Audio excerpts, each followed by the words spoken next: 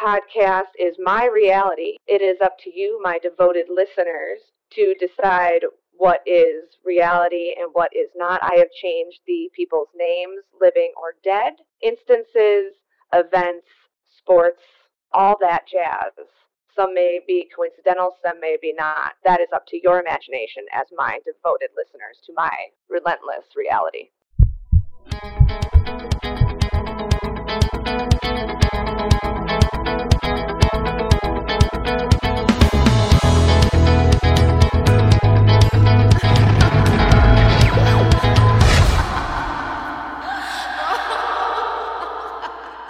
Keely Ace here for you, giving you the skinny of it, of no dad's rights in Illinois, no step-parents' rights in Illinois, no matter what gender. I want you guys to understand that you're not alone out there if you are a dad or if you are a parent of any type and you have another parent in your life that has their foot over your head. That this podcast is for you guys to hear through my experiences of being a step-parent and being a regular mom, what it is like, how it makes you feel. There is somebody else out there that doesn't think it is all mermaids and unicorns, fluffs and flowers. It is hard every single day. We're all in this foxhole together, and I just want you to tune in every week so you can hear about my experiences in my foxhole. Keely Ace here, in my life jacket, floating on my ship that's going down in my own sea of tears in the pit of despair. Welcome back, my devoted listeners and humans. If you haven't already downloaded and subscribed to my relentless reality, get on it, because it's just going to get better for you and worse for me.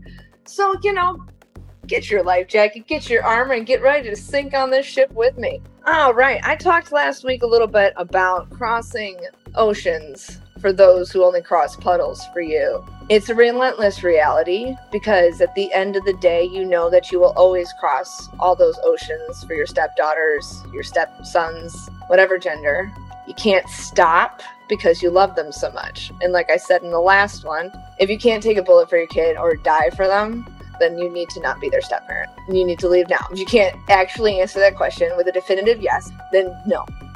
And this is a little bit of a side note, not really on topic of my episode this week, but if you're not that parent that will beat down the police officer to get into that school to stop the shooter yourself, then you have no business being a step-parent, or no business being a parent for that matter, let's be honest. But I digress.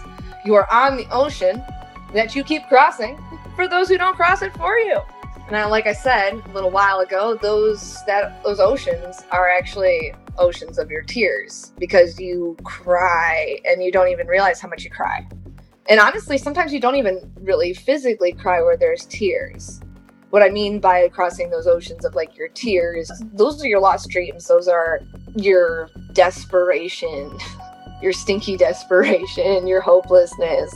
That's deep, dark seas that you keep crossing for no fucking reason, let's be honest. But it's January, and I want to take you guys back into the summer months to tell you guys a story to help you arm yourself and not ignore red flags. It's very much like being single, okay? You know when you're desperately single and you start ignoring all those red flags with the guy, you're like, oh, he's an angry drunk. Oh, it was just that one time because the one team lost by that one point. Now he's angry about, okay, well, maybe that's a red flag you should ignore. What I want to get into is allies crossing those oceans, all right? I tried to find myself an ally, and you guys heard this in an episode a few episodes ago called Text Grievances Aren't Meant for Text Messages. I can't stress that enough. I need a drink. Much better, because this story, you're not even going to believe it. If you're cooking in your kitchen right now, you might want to turn around and turn that up, because you're not going to believe the fucking shit that I did out of desperation, just wanting to have another person at my kids' school events that didn't believe the lies and bullshit that my husband's ex-wife was feeding everybody. And if you guys don't understand by now, if you haven't listened to all the episodes, or this is the first one you're coming in, number one, welcome to the shit show. Number two, get your life jacket and get ready, because it's a roller coaster of fuck, okay? You're gonna be surrounded by people all the time where your husband's ex-wife goes around and tells lies about you and makes it her mission. She doesn't have a hobby. She's got nothing else to do but take you down. Keep that in mind. She's got nothing else better to do than to take you down, especially if she's not in a relationship. Okay? You are her main focus. So everybody at these sporting events, at these plays, at school stuff, at dances, all believe those lies. So you start to get desperate and you start to look for friends in all the wrong places. To quote Chris Harrison from The Bachelor, you're here for the wrong reasons. Okay? So my daughter, my stepdaughter, oldest, 14, oh my God, she has a boyfriend. Like, kill me now. I do not think anybody should date under the age of 16 because number one, it's pointless because you can't drive anywhere or go on actual dates. It's just stupid. And let's face it, it's just the parents putting the relationship to use, which we shouldn't be encouraging in the first place. Because hello, teen pregnancy. Anybody heard of a breaking condom? Because I can hear one breaking right now. Oh, and now. Like, future being ruined. Poof. Future being ruined. Poof.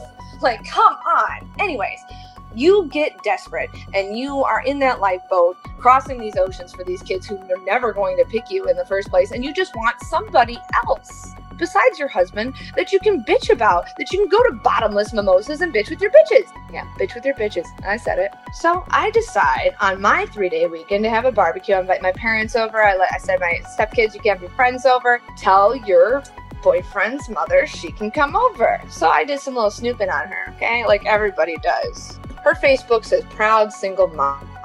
I have such a fucking problem with that thunder beep saying right there. And feel free to bleep me, producer, because I want that in there. Thunder beep, okay? It's proud single mom. Number one, you should not be proud of the fact that your marriage failed. It's a failure. Now, don't come for me with your thumbs, okay? Yes, marriages end if you decide to end them, if it's the right thing to do, whatever. They all end for the different reason, but it is a failure. You made a commitment. You couldn't stick to it. It is a failure. Don't be proud of it. Be proud of it if you are single and you realize that it was wrong and you guys both end the marriage and it works out. But you brought children into it, you freaking idiots. So yeah, it's a failure. So stop being proud of it. And oh my gosh, I am so over the proud single mom crap. Because at the end of the day, if you are accepting money from your ex-husband, who, by the way, we are 3 months behind in our mortgage payment because we are paying for her vacation funds. You mean to tell me that that's right? I'm just so tired of the proud single mom shit. Because if you're accepting money from your ex-husband, okay, and you're not using it for the children, I'm sorry, 100% for the children, then you ain't no proud single mom. I have a proud single mom, and I won't use her real name, but she lives in Wisconsin, and she takes care of herself, and she takes care of her 2 boys, and she works several jobs, and she works her ass off. And her baby daddies, actually no, 1 baby daddy, 2 children, he doesn't give her shit, and she does everything. That is a proud single mom. So just get your life jacket on, everybody. So if you want to know what happens with the barbecue of desperation and all the red flags that I missed or ignored, download, subscribe, and tune in next week. Because my relentless reality is only going to get worse.